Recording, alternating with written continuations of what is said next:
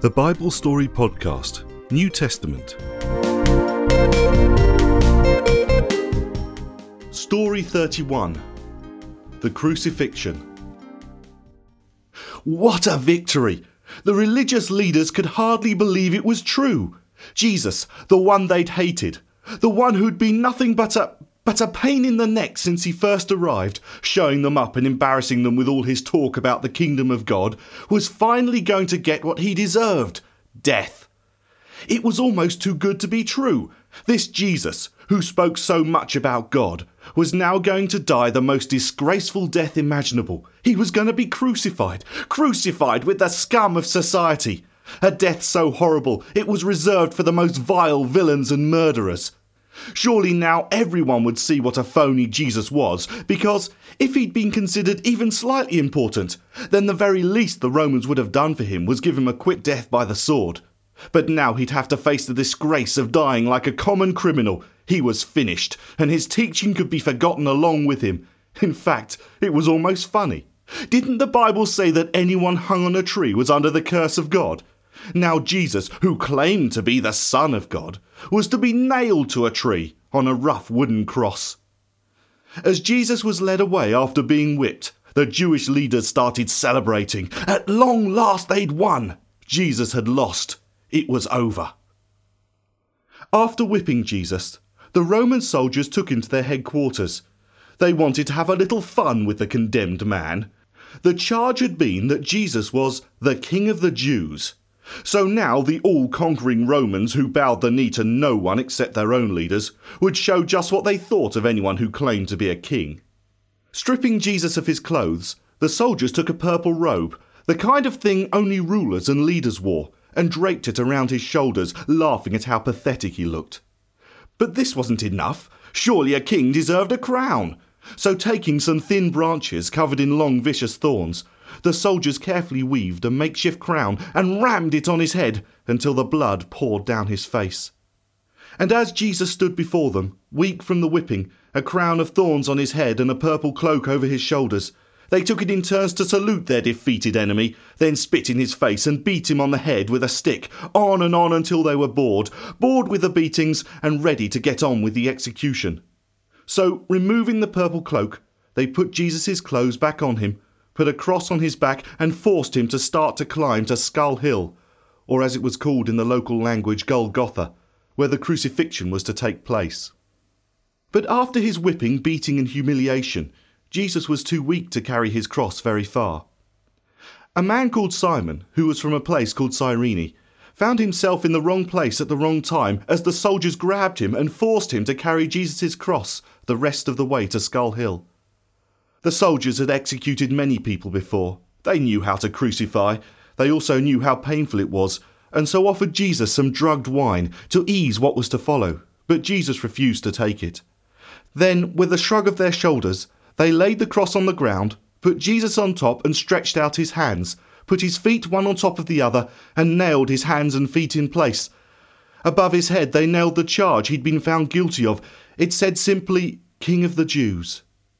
The cross, with Jesus nailed on, was raised up and secured in place. Then, leaving Jesus for a moment, they laid out two other criminals who were to be crucified the same day, and put one on either side of him. And then, to pass the time, they divided Jesus' clothes into 4 piles, one for each of them, and tried to work out what to do with Jesus' undergarment. It was a nice piece of clothing, and they didn't want to rip it up and ruin it. So after some discussion, they decided to cast lots for it, which is like throwing dice, where the one who gets the highest number wins. And so they cast lots for his clothes, and then waited, because death by crucifixion can be a long, slow process. It was 9 o'clock in the morning when Jesus was crucified, and Skull Hill was near enough to Jerusalem for many people to pass by and see what was happening. Of course, everyone already knew what had taken place, and some just came to gloat over the end of this so-called holy man, this person who was supposed to be sent from God and yet ended up being executed under the curse of God. But it was the religious leaders who enjoyed it the most. Standing by the cross, they shouted out for everyone to hear, "He saved others, but look at him now. He can't even save himself." Let this Messiah, this King of the Jews, come down from the cross so that we can all see it with our own eyes. Only then will we believe anything he says." And then everyone was hurling insults at him. Even the criminals being executed on each side started mocking him. At least one of them did, while the other one began to take notice of this special man nailed between them. And reading the charge nailed above him, King of the Jews, he began to wonder, or God began to speak to him, even as he was being executed for his many crimes. But the first criminal hadn't seen anything special in Jesus. "So you're the Messiah, are you?" he mocked. "Well, come on then," he continued. "Don't just stay there. Prove it to us all and save yourself. Oh, and while you're at it, you can save us too." At this, the other criminal could take no more. "Shut up, will you? Don't you fear God even when you're dying? We deserve what's coming to us for what we've done. But this man," he nodded in Jesus' direction, "this man hasn't done anything wrong." At this, he turned his head as best he could to look at Jesus. "Jesus," he called, and Jesus looked his way. "When you come into your kingdom, please remember me." "I will tell you something that's absolutely true," Jesus replied as he looked into the eyes of the dying man. "Today, you will be with me in paradise." At 12 midday, it was almost as if the sun could no longer bear to look down upon Jesus as he was dying on that cross, and darkness spread across the whole land until 3 in the afternoon. And then, after 6 hours on the cross, Jesus raised his head and called out in a loud voice, my God, why have you forsaken me?" Then Jesus let out another loud cry and died. At that moment, the large thick curtain in the temple in Jerusalem, the curtain that separated the people from the most holy place where they could not go because of their sin, was torn in two from top to bottom. And the Roman officer who stood watching Jesus die exclaimed, "Truly, this man was the Son of God."